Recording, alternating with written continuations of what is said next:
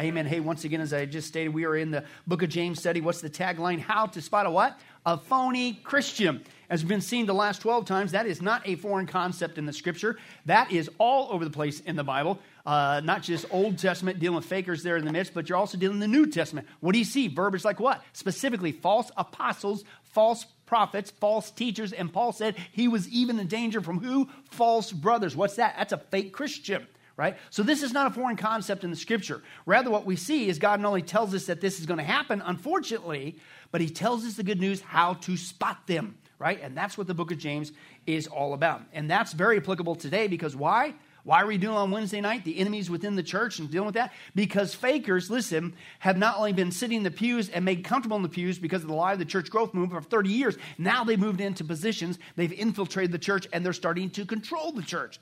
That's why we're in the apostasy. So we're going to continue that journey. How to spot a phony Christian, the book of James. How do you know if you got a faker in your midst that, dare I say, you need to witness to? But whatever you do, don't let them into a position of authority or teaching. It's like yeast. It'll spread and destroy. And that's what Satan wants. But let's take a look at that journey again. James chapter 1, verse 1 through 4. Okay, Lord willing, I've heard some people have been praying. And if we're still alive and still here, next week, verse 5. Woo! I'm excited. But hey, we're not there yet. We got one more week on verse 4. Let's take a look. James chapter 1, verse 1 through 4. James, a servant of who? God and of the Lord Jesus Christ, to the 12 tribes, the early church at this time. Okay, scattered among the nations, greetings. Consider it pure joy, my brothers, whenever what? You face trials of what? Many kinds. Why? Because you know that the testing of your faith develops what? Perseverance. And here it is, verse 4. Perseverance must finish its work so that you may be mature and complete, not lacking anything. Code word for it's good. It's really good. God's doing something good with your trial. You may be seated if you can. But again, we've been seeing James is the first book chronologically written to the early church as they finally get dispersed out into the world like they're supposed to. Okay. And immediately he begins to provide the church with acid tests. How do you know if you got a fake in your midst? Why? Because that's what Satan, if you read the scripture, which I highly recommend. That's right. In stereo, bro. Right on. Yeah. We didn't even practice. Usually we take all week to practice, but because that's all we do. Yeah, you believe that? I'll buy you a jacket like this and make you wear it. But anyway, that's right. But again, because why? Because you read the New Testament and you see that Satan, ever since he lost, right? Jesus rose again from the grave, right? He secured our salvation. He can't take it away. He's headed to the lake of fire. He's the big loser. We're going to see that again today. And so he's been trying to implant in the church a bunch of fakers so that people will come and then get a false gospel, a false Jesus, and join him in the lake of fire. So here comes James right out of the gate and say, hey, listen, here's how to spot if you got one of these, if you will, satanic plants in your midst. And the first thing he gives us is the acid test of trials, okay? And the first thing is, it's not just going through trials. Here's the acid test. Do you have joy in the midst of your trials? Now, why is that an acid test? Because, listen, lost people can go through trials. We all go through trials. Heaven comes later. This is not heaven, right? Okay, we get that. But joy, joy in the midst of your trials? Yeah, if you're a born-again Christian, you can. Because the Bible's clear, Jesus endured the cross for the joy set before him, i.e. our salvation, okay? But also, when you become a true born-again Christian, what happens at the moment of salvation? Bang, you're indwelt with the Holy Spirit, and what's the second fruit that he begins to produce in you? Love, joy. So the ability, even supernaturally, it's not natural. You don't naturally go, I can't wait for a trial. Yay! So it's supernatural. It can happen if you're a born-again Christian, right? And so that's what he's talking about. Then we begin to take a look at the second test. Okay, how do you know you might got to fake it? Well, it's do you submit to God in the midst of that trial? Not just joy, but do you submit to God and realize that it's not by chance. He's doing something good. I want to learn it so I don't have to take a lap. And that's what we've been dealing with in the last two times in verse 4. He says you've got to let the trial run its course. Submit to it. Know that God's doing something good. Otherwise what? Groundhog Day, and you got to do it all over again. Remember that? So here's what you do. Perseverance must finish its work in the English that you may be mature and complete, not lacking anything. The Greek literally says this, but be allowing, literally let the aforementioned patience to be having its complete work in order that you may be spiritually mature and complete in every detail, lacking in nothing. You got to let it run its course. You don't resist it. You don't run from it. You don't blame people for it. And you certainly don't get to the point where I'm mad at God. Hey, don't ever get there. You get there, I'll be over here while the lightning bolt gets you. Don't ever do that, Christian. Excuse me? Don't ever ask for God's justice. Otherwise, we'd all go straight to hell, myself included. You need to celebrate his love and mercy and grace that we just sung about. Amazing love. Okay? But what you need to do is you need to recognize that God knows what he's doing, right? And we need to submit to it. It's a command, right? Okay? The idea is submit to this, okay? God's more concerned about your character. You got to submit to it. Don't run from the trial. Learn from it. Otherwise, you're going to have to repeat it, right? You ever go through a trial and have some pain? Right? And then let's say you've invested a whole week in pain going through this trial. And then you finally see the end, and you go, hey, I'm going to purposely not learn the lesson so I can do it again next week. That's what's going to happen if you don't submit to it and learn from it. Right? Why would you do that? Don't do that, right? And so we've been seeing 3 things to help us submit to God's good work in this trial. Yes, he's doing something good. That's what James is saying. That's why you consider pure joy. Okay, and the first thing is, hello, nothing is by chance. Right? Nothing's by chance. Not even the trials swimming away. If God's allowed it, he's allowed it for a good purpose.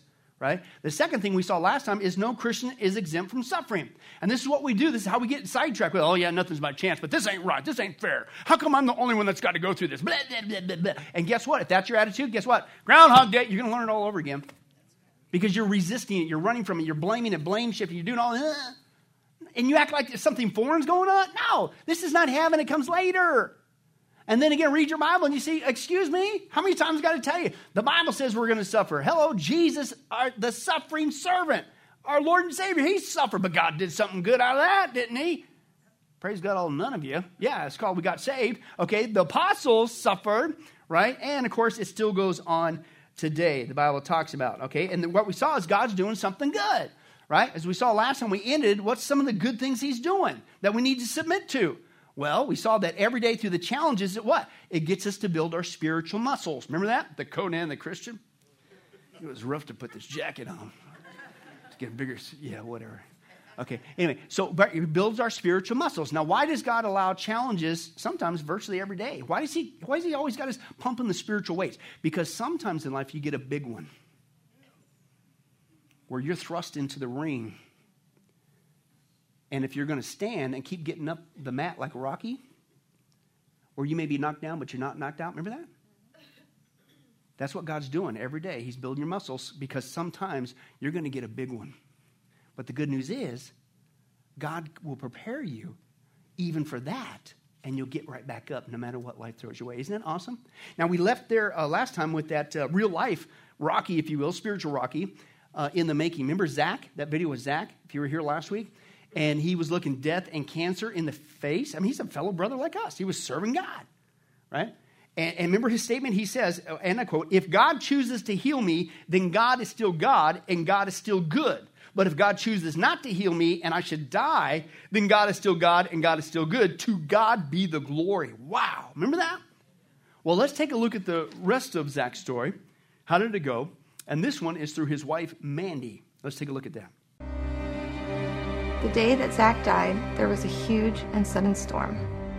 The kind that creeps in without warning, comes at you fast, and leaves in an instant. As I was saying goodbye to my love, the clouds came, the earth shook, and the thunder rumbled. 1 year and 8 days after being diagnosed with cancer, Zach stepped into eternity.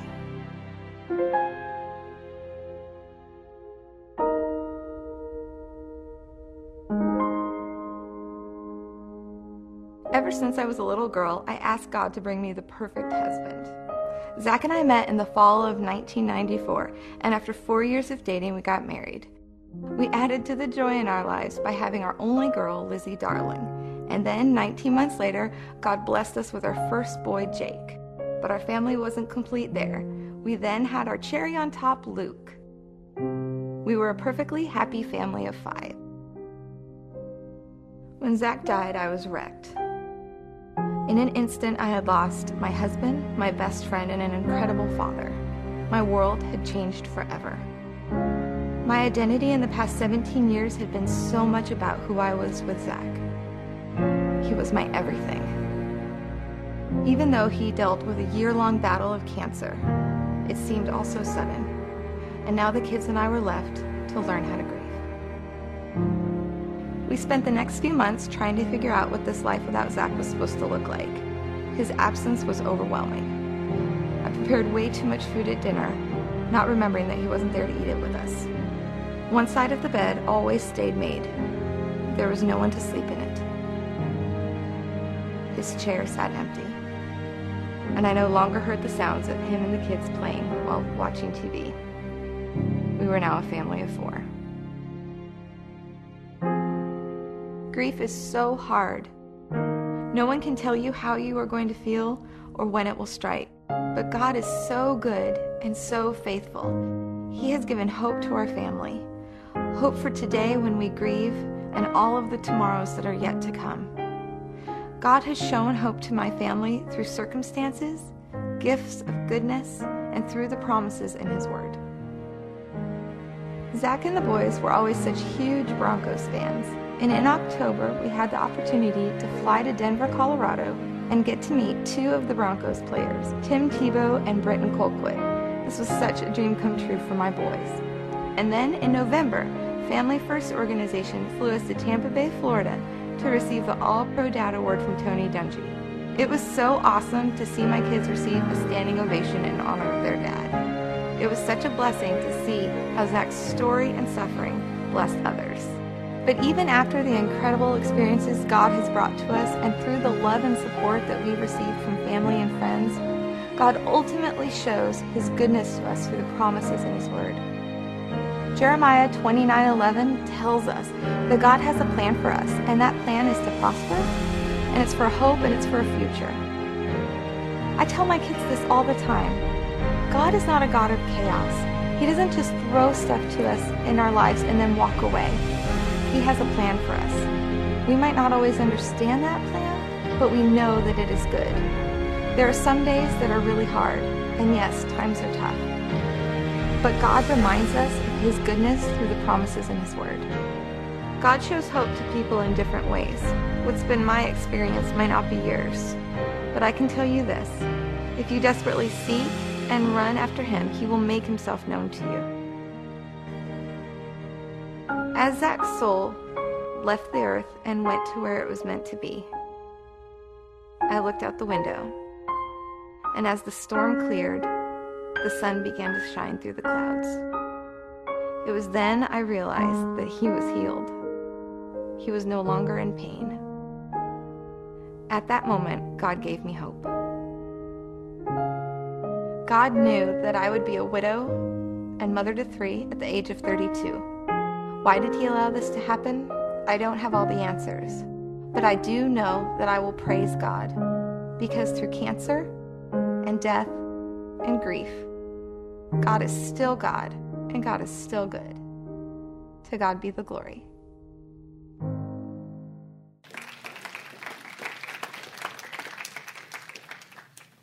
That's our sister in Christ. That's today's reality. Not just the early church. That's today's reality. How do you do that? When you're thrust into that ring, not the, my French fries are cool. Ooh. When you're thrust into that, how do you look at the loss of a loved one and the reality of starting all over again, being a single parent, and literally, truly, not just say it, but even make a video so others can be encouraged that God is still God and God is still good, to God be the glory. How do you do that? It's because she understands the Scripture. She understands what James is trying to get through her heads. God is not some ogre. He's not some cosmic terrorist. Like, what did she say? He's not just throwing things your way and then just walking away. He will take everything we go through and He'll turn it around into something good before we get to heaven, where it's only good all the time. Isn't that awesome? That's how you do it. And that's what James is trying to get through our heads. But he says, again, you've got to let it run its course. Which leads us to the third thing I want to deal with, and then we'll move on, Lord willing. And this one is another detour, right? Sometimes you're going to go through that trial and say, yeah, nothing's by chance. And then you go, yeah, I get it. I'm not. This isn't heaven. Heaven comes later. You're going to have trials, right? But you can still take a detour if you don't know where suffering comes from and if you're not asking the right questions in the midst of your pain, okay? And I say that because how many times you go through a problem and then we could still blow it, it doesn't finish its work because we give into the lie of the devil. That what kind of a God would do this? Why am I going through this? This isn't right. And then we act like, listen, God is the one who's responsible for sin, evil, and suffering. Excuse me? He is not the one who is the author of sin, evil, and suffering. Okay? Rather, the good news is he is so powerful and good and loving and sovereign, he'll take even the sin, the evil, and suffering that he's not the author of, and he'll flip it around for your good. But see, that's what Satan does. He gets you to shake a fist at God. He wants you to join. What kind of God would do that? Well, I mean, if he loved me, I wouldn't have to go. You ever have those thoughts go through your head? We act like God is the one who is the author of evil. He's not. So let's dispel that. Okay, where did it come from? Hello, it came from Satan, right? Isaiah 14 is one passage. We'll deal with the other passage in a second about Satan's fall. Isaiah 14, 12 through 15. How you have fallen from heaven, O morning star, son of the dawn. You've been cast down to the earth, you who once laid low the nations. You said in your heart, I will ascend to the heaven. I will raise my throne above the stars of God. I will sit enthroned on the mount of assembly on the utmost heights of the sacred mountain. I will ascend above the tops of the clouds. I will make myself like the Most High. How many guys would say Satan's got an eye problem? Yeah, me, myself, and I, the unholy trinity, right? Which, by the way, is the number one law of Satanism. Keep that in mind, right? But you are brought down to the grave, to the depths of the pit. Now, in other words, you're a loser. The job wasn't open. You'll never be God. Hello. Okay, but here's the passage, one of the passages dealing with the devil and his fall, the fall of Satan, okay? And it explains to us where and why we have evil and suffering in this world. It started from the devil, not God, right? And then, but even here, even though that's plain in the scripture, right, you'll still have this thought go through here, well, wait a second, well, God's not loving because he's the one who created evil. No, what do we just read?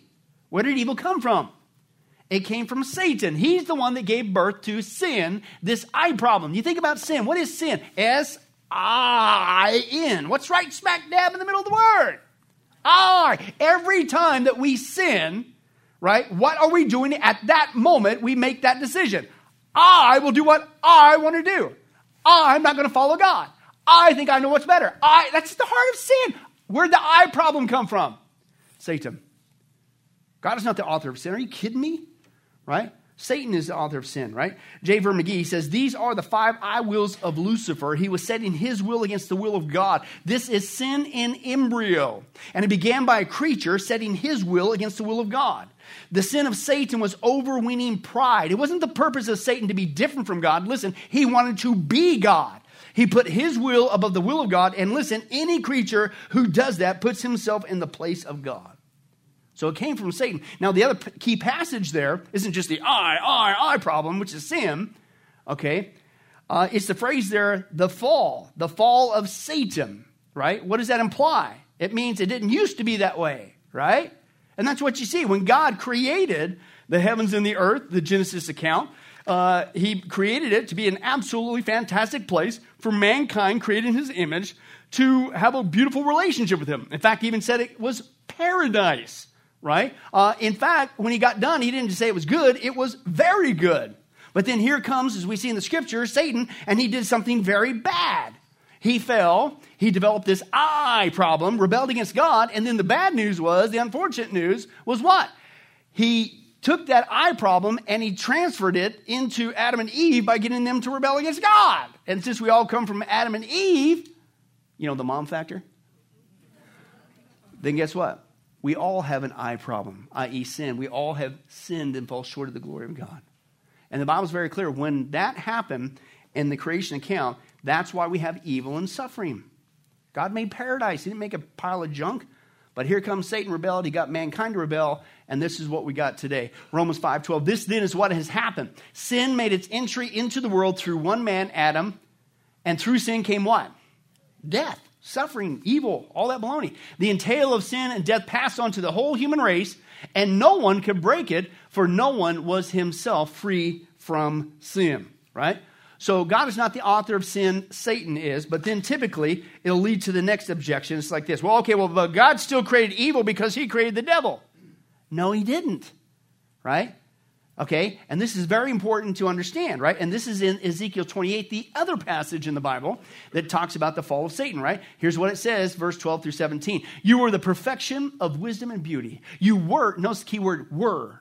You were in Eden, the Garden of Eden, the garden of God. Your clothing was adorned with every precious stone, all beautifully crafted for you and set in the finest gold. They were given to you on the day that you were created. I had ordained and anointed you as the mighty angelic guardian. You had access to the holy mountain of God and walked among the stones of fire. You were blameless in all you did from the day you were created until, what? The day evil was what? Found in who? You, Satan, right? Your great wealth filled you with violence, and you sinned. So I banished you from the mountain of God. I expelled you, O mighty guardian, from your place among the stones of fire. Your heart was filled with pride because of your beauty. You corrupted your wisdom for the sake of your splendor. So I threw you to the earth and exposed you to the curious gaze of kings. In other words, you lost. But it says here, according to the Bible, that, listen, Satan was originally created as what? A beautiful, blameless angel of light. Unfortunately, one day turned into the fallen angel of darkness that we're dealing with today. Now, here's the point. It says there, until wickedness was found in him. God didn't create him, the devil, right? Here's the point. It's understanding this that you get the appropriate response. Evil was found in him. That means Satan is the one responsible for evil. Listen, because evil is not a created thing that you can say, well, God created that. No, he didn't. Evil is the absence of good.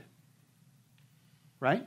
Let me give you a couple of analogies. Number one, let's say I just happen to like this, what is it, kiwi, lime. I got beat up by a highlighter. Did you make your decision? Just deal with that. Highlighter, I know, that's the most popular one today, at least by 80%, but who's counting? I am. But anyway, that's right. So let's say, I just love this jacket so much. I wore it all week long, but I wore it all week long, and apparently it was so popular, and people just had to keep touching. And all of a sudden, I found a hole in my jacket. Right? So was the hole something created there? Or rather, is the hole simply the absence of jacket material? Let me give you another analogy, because you're off on the jacket thing. Darkness, which, by the way, Satan is compared to, right? Is darkness really something created, or is simply darkness the absence of light? So here's my point. Evil is like that. Evil is the absence of something, right? And that's what God created Lucifer in the beginning as a whole, just like everything else. That's why he said it was very good. Until the absence of good appeared where? Into Satan, and he fell, and that's where it comes from. Do you get it? So you can't say that God created evil because he created the devil. No, it was originally good until Satan messed up. But then you think, well, wait a second. Well, God's still responsible because he knew that would happen. Yeah, he's God. He knows the beginning from the end. And you say, well, then why did he allow it? Well, that question gets answered when you look at God's motive for creation in the first place. The Bible's very clear. Why did God create everything? He had nothing to do. No, he wanted for his glory. He created mankind specifically in his image, okay, to have a relationship, right? But then you go back down to, well, how do you have a true loving relationship? It's when you force people to love you. No, right? That's not a true loving relationship, right? Let me give you another analogy. Again, skip the jacket thing. You're already off course still. My children, Rebecca and Billy, they came from me. They were responsible for me for the creation. Already it's Mother's Day. My wife had some help with that. Okay, I'll honor that. Okay, come on.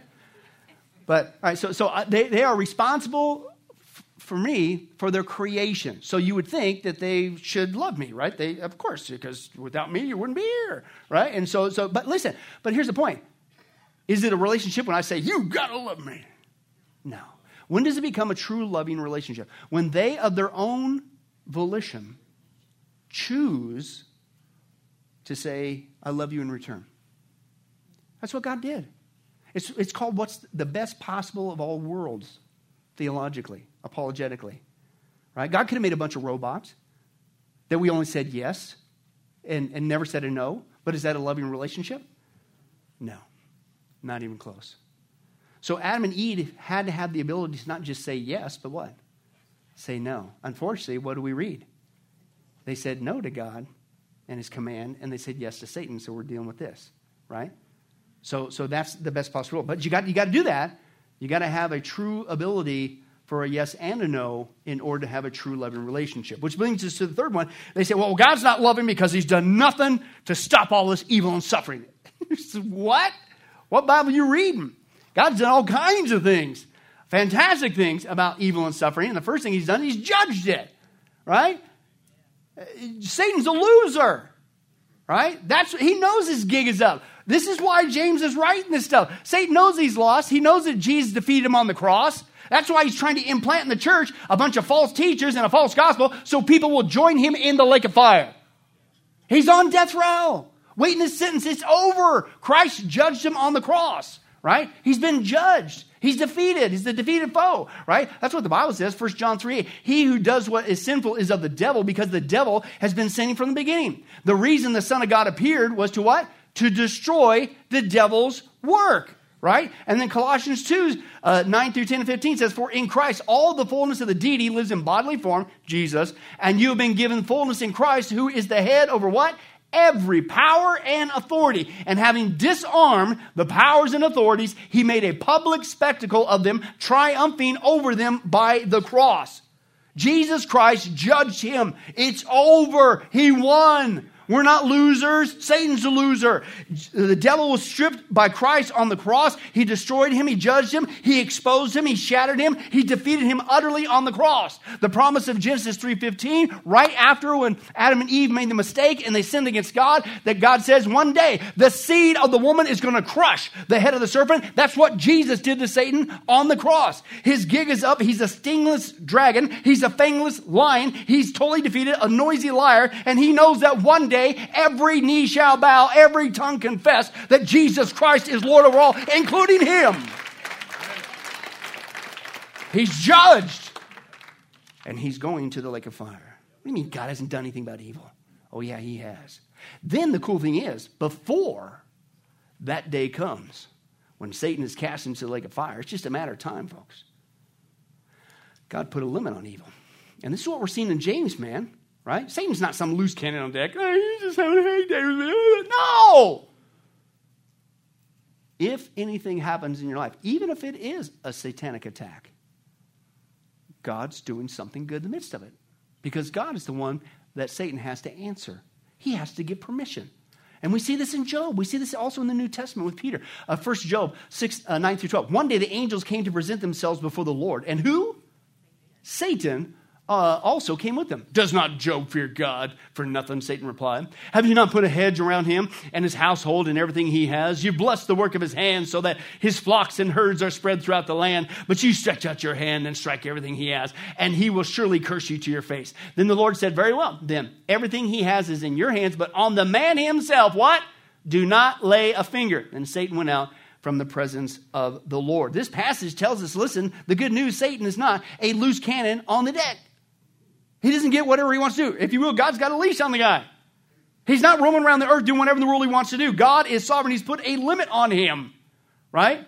And then this is the good news. Even if you're actually even experiencing a really big deal, not just, oh, my french fries are cold, you cut me off in traffic.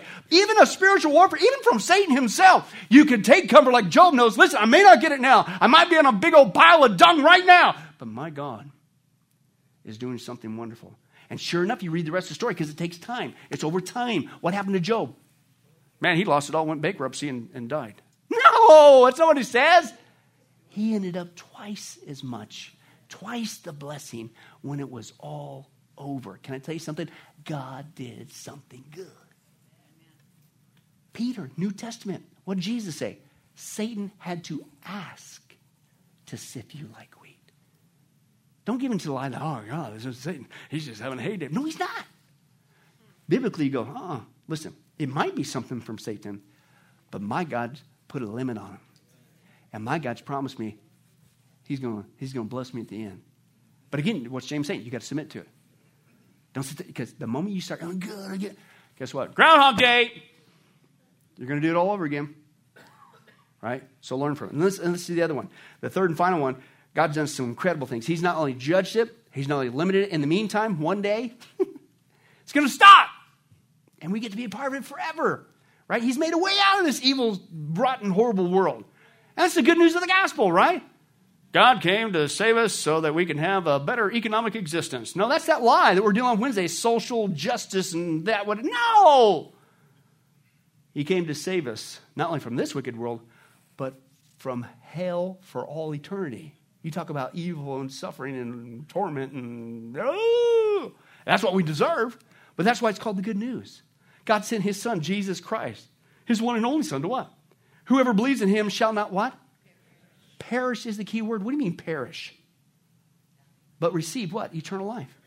Through Jesus Christ. You hear me say this all the time. I do it a lot on purpose. I call it the silent H word in churches today. Now, not here, but go visit somewhere once in a while. When's the last time you ever heard a sermon on hell? Or even mentioned the word hell? Or sin? Or Satan? Or spiritual warfare? Or just about anything in the Bible? That's the problem. You're not getting it. And Satan is having a heyday with these people. Like, yeah, he's another. I'm going through pain. These guys, these hucksters we saw last week in the pulpit, they said if I sow a seed to their ministry, I can have a perfect life and wear neon jackets like Pastor Billy and drive Cadillacs and do all that stuff. And then suffering's come along, and then you listen to the lie of the devil. God, look at my guys. And guess what? Take a lap. Again, how many guys, you wake up one day and you're going like, man, this whole week has been rough. And instead of submitting to say, hey, God, what are you trying to teach me? And I want to learn this, and I want to take a lap. That you purposely at the end of it, right when you could almost get out of it, then you go, I'm going to purposely not learn what you're trying to teach me, God, because I want to do it again next week. Yeah. That's what's going to happen. Submit to it. Learn from it. Satan wants you, God, what can we God? You haven't done nothing with me. And guess what? You ain't going to learn. You're not going to let it finish its work. You must let perseverance finish its work if you're going to be complete, mature Christian. Learn from it. You've invested this much pain. Why let it go to waste? But one day, no more of this. And that's a good perspective to have.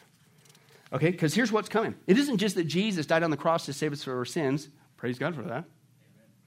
Because that means we get to escape the penalty of our sins. That hell place we're just talking about. Anybody glad about that? Yep. Praise God, all four of you. The rest of you, I'm glad you're here. We're going to keep sharing the gospel until you get saved. All right? No, okay, and if that's all there was to salvation, isn't that good enough? It's like, who cares what we go through? I'm not going to hell forever. Woo! But that's not it. That's not all. That's just getting a kickstart of what Jesus did on the cross. Then what? Then we go to heaven. Last time I checked, it's a little better than here.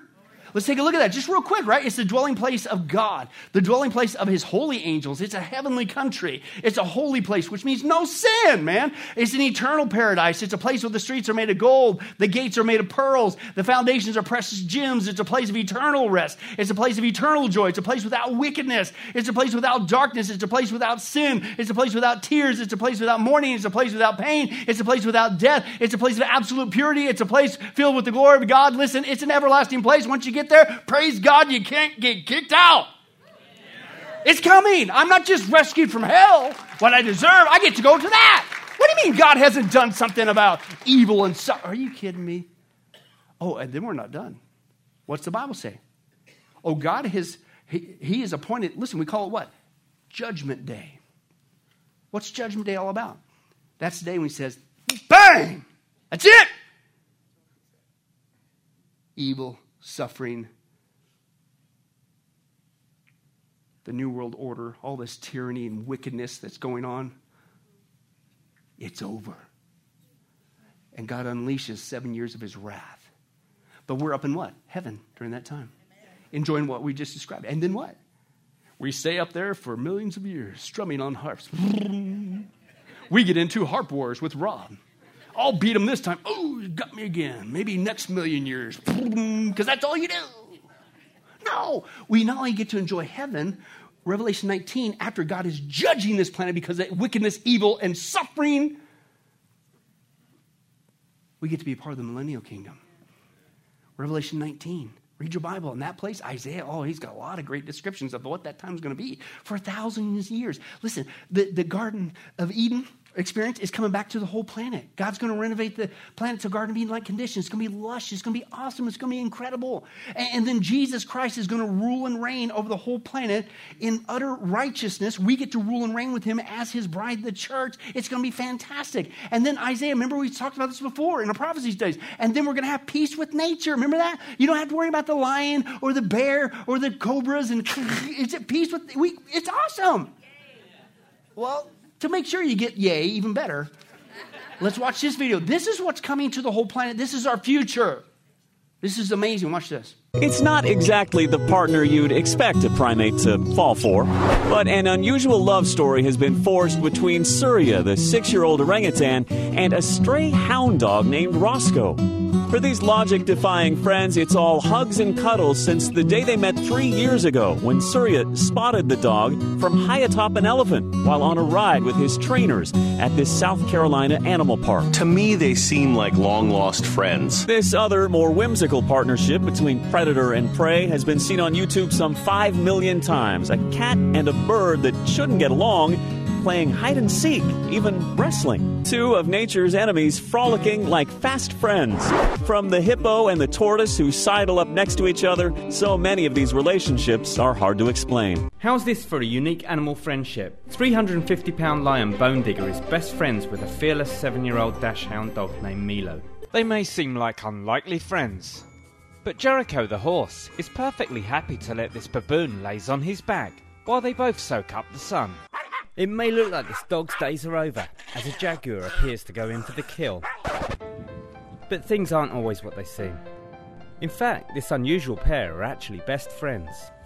These two struck it off straight away. And now this feline-canine combo are inseparable. They don't leave each other, they feed together, sleep together, do everything together. 24 hours a day, they haven't been separated at all. They are like brothers. Sean Ellis from Devon in England has integrated himself into a pack of wild wolves.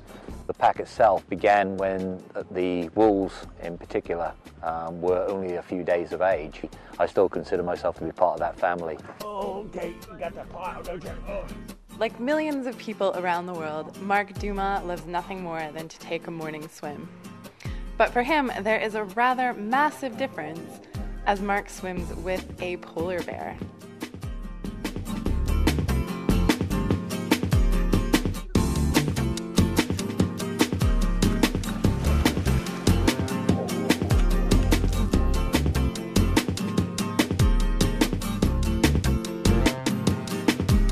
Having pet cats may sound run-of-the-mill, but Janice Haley has taken her love of felines to the extreme, keeping 2 huge tigers in her back garden.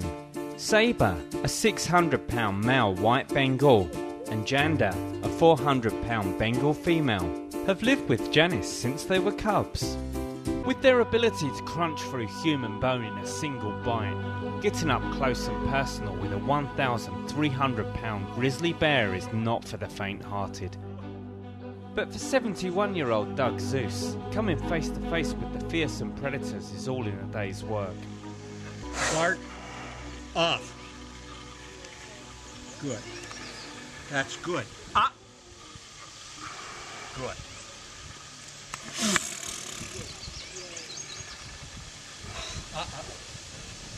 This pairing, researchers say, is one of the strangest animal bonds ever seen. A lioness who, instead of eating her dinner, adopts it.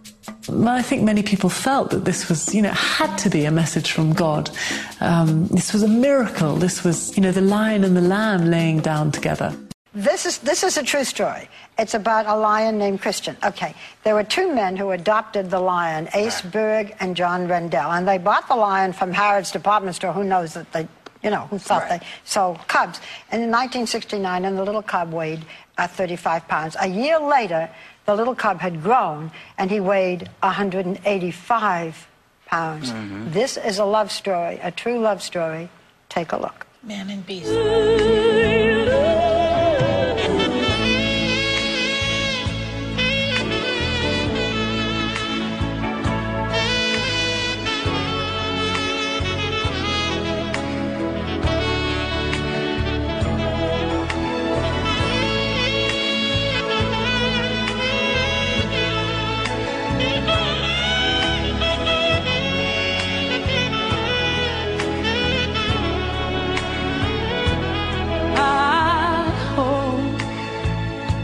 life treats you kind, and I hope you have all you dreamed of, and I wish you joy and happiness, but above all this, I wish you love.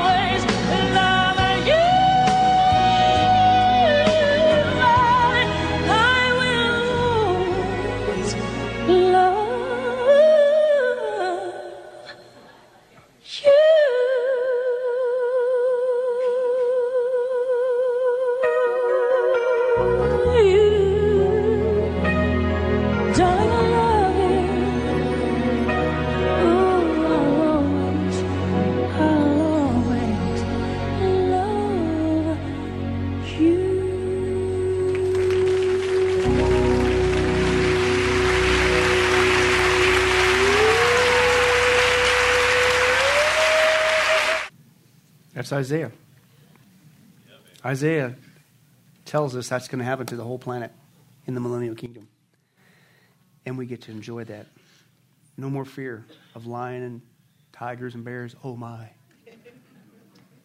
The lion will eat straw like an ox. A child will be able to even put his hand in a viper's nest and not be afraid and will not be harmed. A little child will lead. That's our future. What do you mean Christ hasn't done anything? What do you mean God hasn't done nothing? He has judged evil. He's put a limit on it. And then he's made a way out of it to a place beyond our wildest dreams. And then it just keeps getting better read the Bible. What happens after the millennial kingdom? We have the new heavens and the new earth. And so shall it be. It's called the eternal state where you have no more death, no more crying, no more pain, no more devil, no more demons, no more spiritual suffering, no more warfare, no more sin, none of it. It's gone. Forever. So don't listen to the evil ones that say, how can I do this? I'm going to do this. Blah. One day, no more of this. And not just for a weekend, not just for a year, but forever and ever. Read the scripture. How many times do you hear heaven bust out? Forever, forever. Amen. Hallelujah. Hallelujah. Praise God. Because they know what's coming. One day, through Christ, all of this. And it's made perfect like it was supposed to be in the beginning before Satan messed it up. But God's God, and he's going to fix it right. And through Christ, we deserve to go to hell, but he's going to give us all that. And then James says, oh, by the way, as you wait for that, I'm going to take everything that Satan and the evil and suffering junk world you're on now, I'm going to turn it around for you good. That's why he said, consider pure joy. You can't lose. But you got to let it finish its work. Don't listen to the lie of the evil. I got to kind of God. I can't understand. No! And I'm telling you, as we close, the way that you know that you're getting it, you're finally submitting to it, you got this biblical perspective, you know that God's in control, nothing's by chance, and if he's allowed something to happen, this is not heaven, heaven comes later, but he's promised he's going to do something good with it. Okay, how do I know I'm really submitting? You start asking the right questions. And the first question you need to ask in the midst of your trial is this: Lord, what are you trying to teach me? Now stop right there. Why do you need to ask that? Because it forces you to acknowledge the biblical truth. What you're going through is not by chance. What you're going through, God knows. What you're going through has something good in it. Because God says that's what he's going to do. Right? Romans 8:28, let's quote it again. And we know that in all things, how much is all? All? Is that your trials? Exactly. God works for the good of those who love him. Do you love him? Have you been called according to his purpose? Then guess what? Lord, what are you trying to teach me? Not just, hey, God, I just got a big giant bonus, $5 million. Thank you. Thanks for teaching me. It's in the hard times. God, what are you trying to teach me? All means all. So you stop. Don't give in to unbiblical thinking. Don't listen to the lies that, oh my God, I shouldn't have to go through this stuff. And then take a lap. Okay, God, what are you trying to teach me? Because I know, not just in the good times, but in my trials, I can consider it pure joy because you're going to do something good. It might be perseverance, which makes me complete, mature, not lacking anything. It could be some of the other 20 reasons we saw biblically, but it's something good. That's the first question. The second one is this. Lord, how can I please you in this? Now, this is important in the midst of your trial because it reminds us of our personal responsibility. You see, I'm not responsible, and nor are you, of somebody else's behavior. I'm not condoning it. God doesn't condone sin or rottenness or evil, but I'm not responsible for it. But listen, we are responsible for our reaction to the behavior, right? And it's in that reaction that God might be trying to teach us something good. But if I don't acknowledge, not just that God's good and loving, he's got something good in this plan, if I don't acknowledge that I have a personal responsibility, can I translate that for you? If I don't acknowledge there's something you're trying to change in me and replace it with something good, that's why I'm going through this. You get it? You can acknowledge all day long. Yeah, God's trying to teach me something, but it's those people. No, get your focus off of that. God, what are you trying to teach me, and how can I please you in this? What do I need to change? Before I'm going like, no. God, how can I please you in this? What are you trying to teach me, and what is it you're trying to change in me? How can I please you in this? Now, it could last for a little while. It could last for a minute. It could last for an hour. It could last for a week. It could last for a year. And so this next question I've learned puts it into perspective in the midst of your trial. How would my attitude change about this if I knew I was going to meet Jesus in 5 minutes? The minute you say that, you can almost hear the pressure go out. Because, see, that's what we do, especially if it involves time. We get focused on our problems. We act like they're bigger than they are. We make the proverbial mountain out of the molehill, and it's just all we can see. It's a black hole, and we just can't stop thinking about this and that, and what they did to me, and this and that, and I can't, the pain. But if you realize, listen, and this is biblical truth, the rapture is imminent. It can happen anytime, or you could die, right? So if I knew I was going to meet Jesus, and it's going to happen, I'm going to try to make it the last thing I do, but it's going to happen. You put your problem in that, and you're going like, is it really getting that worked up over? In the span of eternity? And that's what James says later, right? What is your life? It's what? Whew. It's a whisper, it's a vapor. It's here today, gone tomorrow. It's like in the span of eternity? Come on, is it really getting that worked up over? So that's the Lord, what are you trying to teach me? How can I please you in this? What are you trying to teach me? What do I need to change? And yeah, I didn't say any easy, but this is not heaven. Heaven comes later. One day, I'm never going to have to deal with this again. Puts in perspective. And then the fourth one, here it is. I embrace this. I'm not going to run from this, God. I get it. Even not just the good times, even my challenging times, you're trying to teach me something. I'm not going to run from it. I'm not going to blame other people. My focus is not going to be on that. My focus is on, God, what are you doing to this life? What do you want to see? I embrace this for all its work. Listen, verse 4, it must finish its work. God, do whatever you got to do. Change me.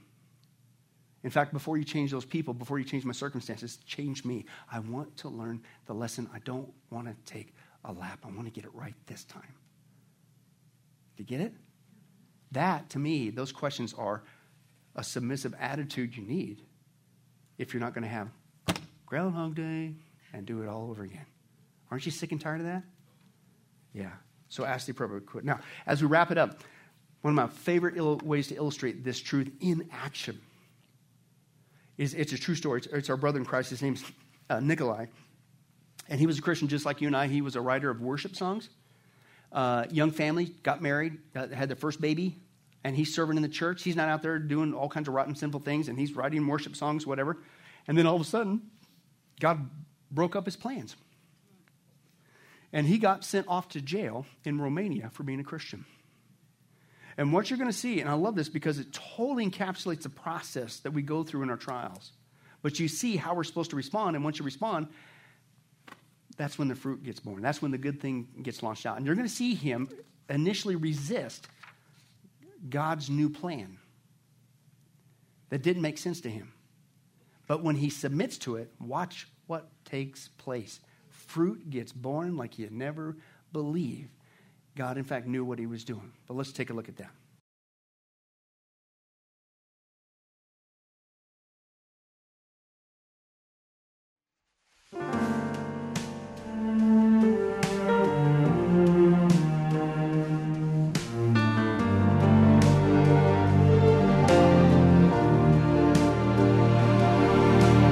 Praise songs of a nation flowed from his hand, and in a world of dark oppression, he made a stand. They told him to be silent and led him away. 10 years was the sentence, a prisoner of faith. As he waited for God's timing, another winter chilled the air. And when he thought of his own family, he was filled with despair. So he cried out for justice. Was there any other way?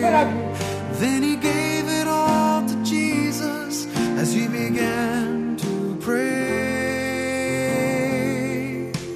Break my plans, shape my heart, take my will to where you are. Move my mind through your word till all that I am lives to love you, Lord.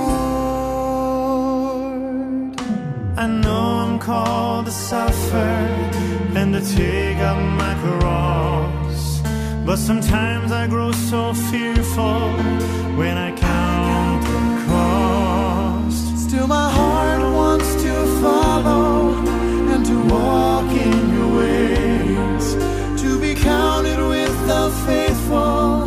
Lord, guide me today. Break my plans, shape my heart, take my will to where you are. Move my mind through your word till all that I am lives to love you, Lord. With all my heart, my strength and my soul, I will love you, God. So use my life and take complete control. Break my plans, shape my heart, take my will to where you are. Move my mind through your word till all that I am lives to love you,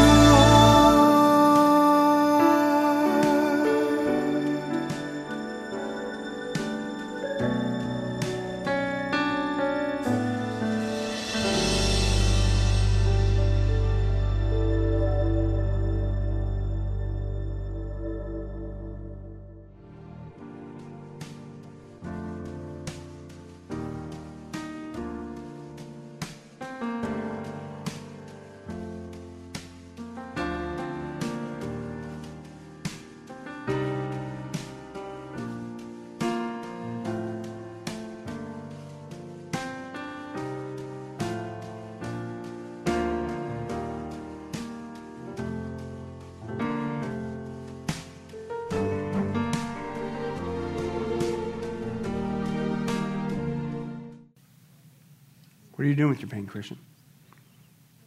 What are you doing with your grief? What are you doing with your heartache? This ain't heaven. Heaven comes later. Don't act like something weird's going on. But here's the good news.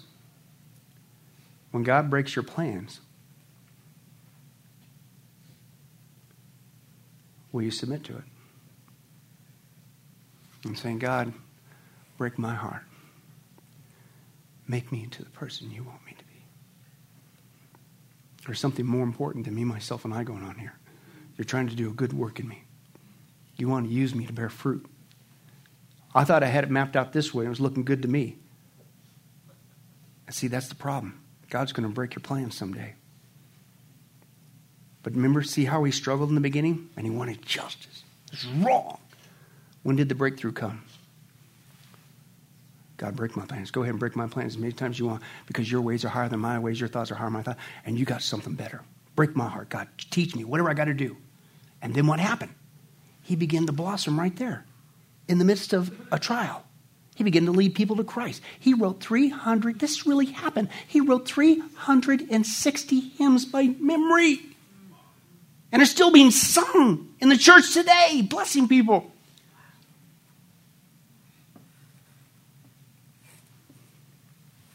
Break my plans.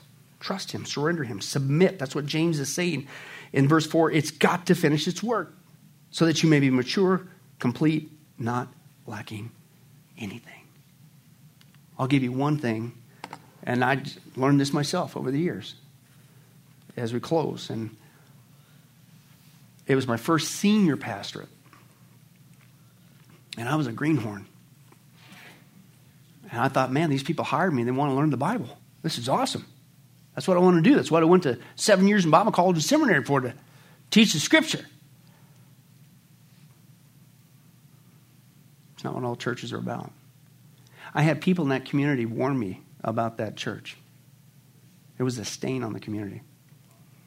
Lost people warned me about the church I was pastoring. We like you, but we'll never go there. We know what they're going to do. They warned me they're going to chew you up and spit you out, because that's what they do. That was my first senior pastor. And sure enough, I lasted about 4 years. And I resigned. Felt led of the Lord. I wasn't running from the pain. If I was going to do it my way, I would have left the first year. But I'm not joking. I remember sitting on a pile of dirt. Job sat on dung. I sat on dirt.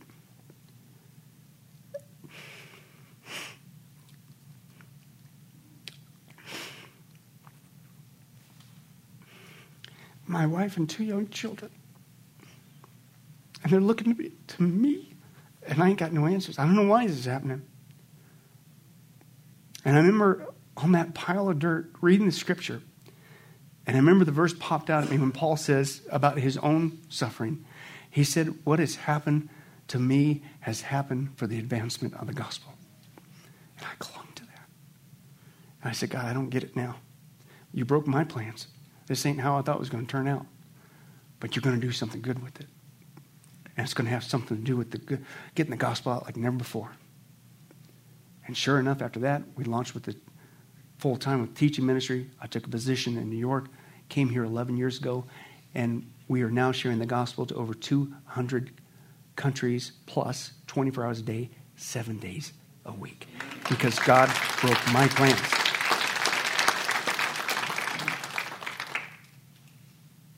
What about yours? It's painful enough. But don't go through life like this with clenched fists. It's got to be my plan, my way, the way I thought life should go. Open your hands up. If he wants to take it away, if he wants to put something in, it's a whole lot easier than digging in your heels and having to learn it all over again. Amen? Let it finish its work. Lord willing, I hear that there's been a lot of prayer going on, and apparently it's paid off, because Lord willing, next time we're in verse 5 with the next test. In your trial, do you seek God's word, you prayer warriors? Let's go ahead and pray. Well, hi, this is Billy Crone of Get a Life Ministries, and I hope you were blessed with this study. But in closing, let me ask you one final question. If you were to die today, are you sure that you go to heaven and not hell? Before you answer that, let me share a couple things that the Bible says. Did you know that the Bible says that God is holy and that we are not? And the wages of our sin or unholiness is death. In other words, we deserve to die and go straight to hell and be separated from God for all eternity. This is the great cosmic dilemma. God who is holy and we are not, how can we have a relationship with Him? The two will never mix. Now, to make matters worse, we don't even want to admit this, even though God already knows He's God. And so God, out of love, gave us something called the Ten Commandments. The Ten Commandments were not something to just memorize or stick on your wall to give the appearance of being a religious person.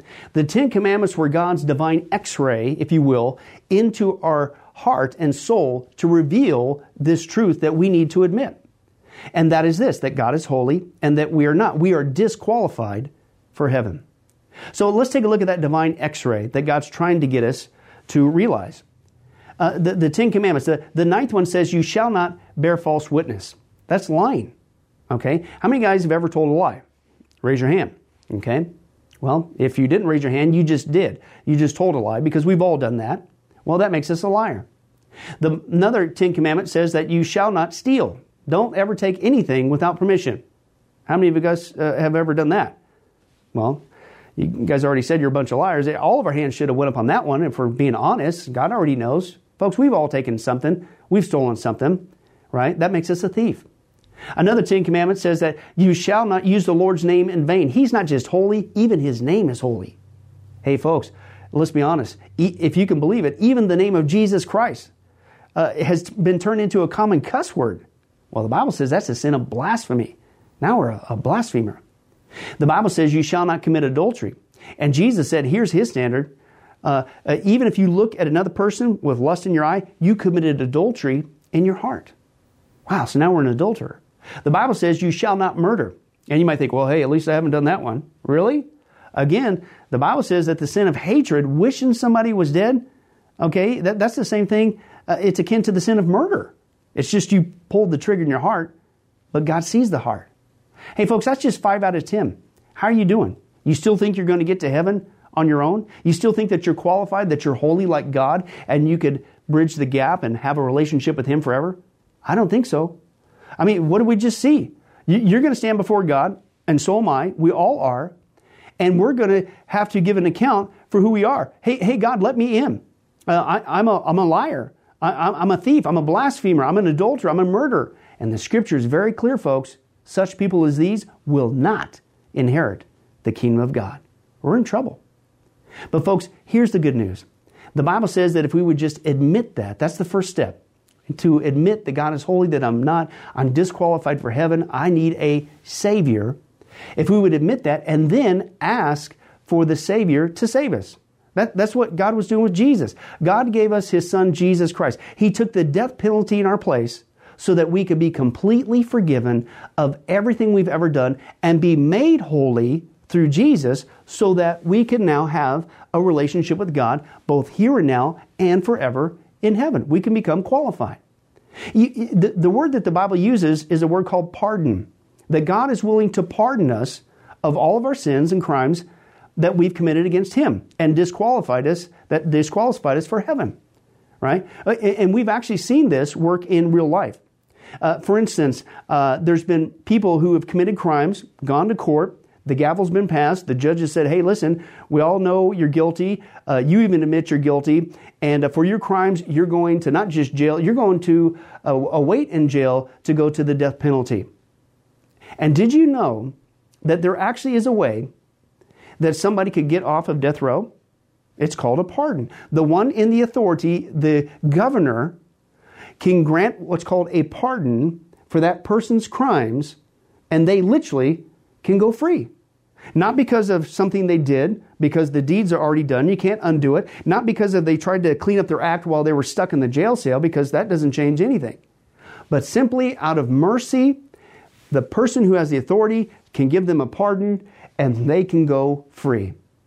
And did you know it's actually on historical record that there have been people who have been granted a pardon from the death penalty and they've refused to take it. And so even though the offer was there to be set free, they themselves still had to go to the death penalty. Folks, in a nutshell, that's what God's doing every single day with all of us this side of heaven. While you still have breath, you still have an opportunity to receive God's pardon. He's willing to forgive you of all your sins if you would just receive His pardon through Jesus Christ. Again, that's what He was doing on the cross. The cross was the death penalty of the day. But since we weren't there, and since we can't earn it, it's a gift from God, you have to receive that by faith. Reach out even today from your own spiritual jail cell, if you will, and say yes to Jesus and God's pardon so that you can be set free and go to heaven. The Bible says that if you will confess Jesus as Lord and believe in your heart that God raised Him from the grave, you will be saved. Hey folks, if that's you, don't delay. You may not even have tomorrow. Today could be your last day. Please accept Jesus Christ as your Lord and Savior. Confess with your mouth He is Lord. Believe in your heart that God has raised Him from the grave. And the Bible says you will be saved. Well, this has been Billy Crone of Get a Life Ministries. If there's anything that we could do for you, our information and number will come up here shortly. And please don't hesitate to contact us. But remember, I hope to see you in heaven. God bless.